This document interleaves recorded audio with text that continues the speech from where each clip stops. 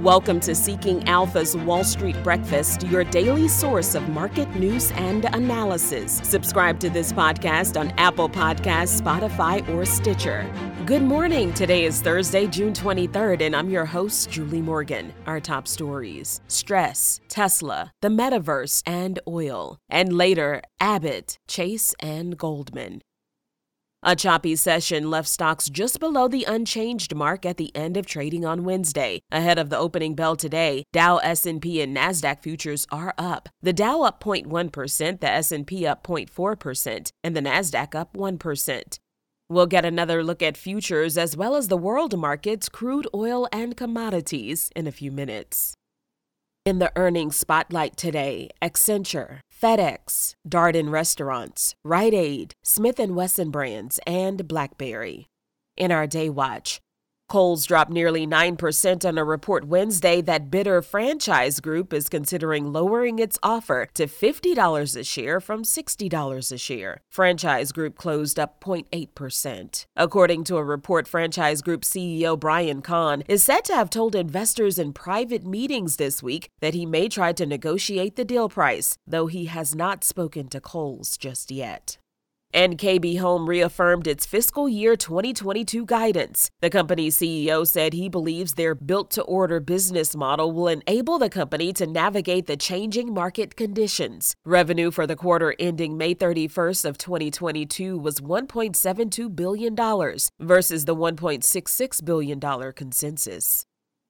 Now our top stories.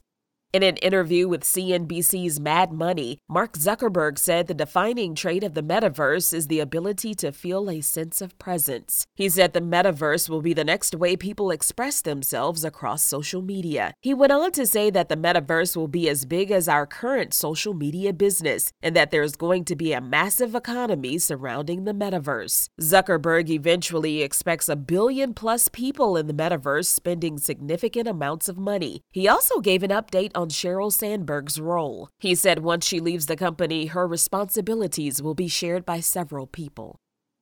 U.S. oil refiners will try to convince the Biden administration not to ban exports of domestic fuel to combat record-high gas prices during a scheduled meeting today. The meeting is with the Secretary of Energy, Jennifer Granholm, and White House officials. The Secretary of Energy took questions from reporters Wednesday at a White House press conference. Refining executives reportedly will try to make the case that an export ban would anger allies and lead to refining production cuts as companies lose access to global markets that have become crucial to revenues, ultimately raising prices. Elon Musk sat down with Tesla owners Silicon Valley in Austin, Texas. He told the Tesla Club that the company's Berlin and Austin factories are gigantic money furnaces right now. This is part of an interview from last month, but it was just posted to YouTube Wednesday. He said the new car factories in Texas and Germany are losing billions of dollars right now. He went on to say that there's a ton of expense and hardly any output. And the Federal Reserve will release the results of his 2022 bank stress test today. All 34 U.S. banks with over $100 billion in assets will be checked against a series of doomsday scenarios to ensure their balance sheets can withstand a hypothetical downturn. Now a word from Seeking Alpha. Seeking Alpha's stock screener picks top value stocks with strong long-term growth potential. These top stock picks are beating the market 4-1. Invest in your financial future today with these under-the-radar stock picks. Make the decision that over 200,000 other investors have made and get unlimited access to all premium tools, articles, and news, as well as exclusive quant ratings. Sign up now for our free 2-week trial by visiting seekingalpha.com/subscriptions. Other stories to look out for. The FDA said that the agency was notified of an additional infant death linked to Abbott's baby formula product. The latest incident happened in January, and the death followed the consumption of an Abbott product. The FDA was notified on June 10th. So far, the FDA has received 129 complaints linked to Abbott formula products, including 119 since the product recall in February.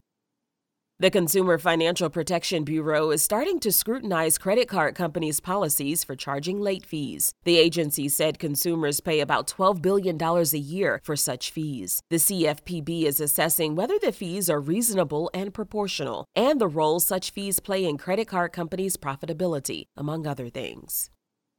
JP Morgan Chase is reportedly laying off hundreds of employees in its home lending unit and transferring hundreds more to other parts of the bank. According to Bloomberg, more than 1,000 workers will be affected by the actions, with about half moving to other parts of the company. Last week, Redfin disclosed plans to reduce its staff by 6%, and Bloomberg reported that real estate brokerage Compass is cutting its staff by 10%.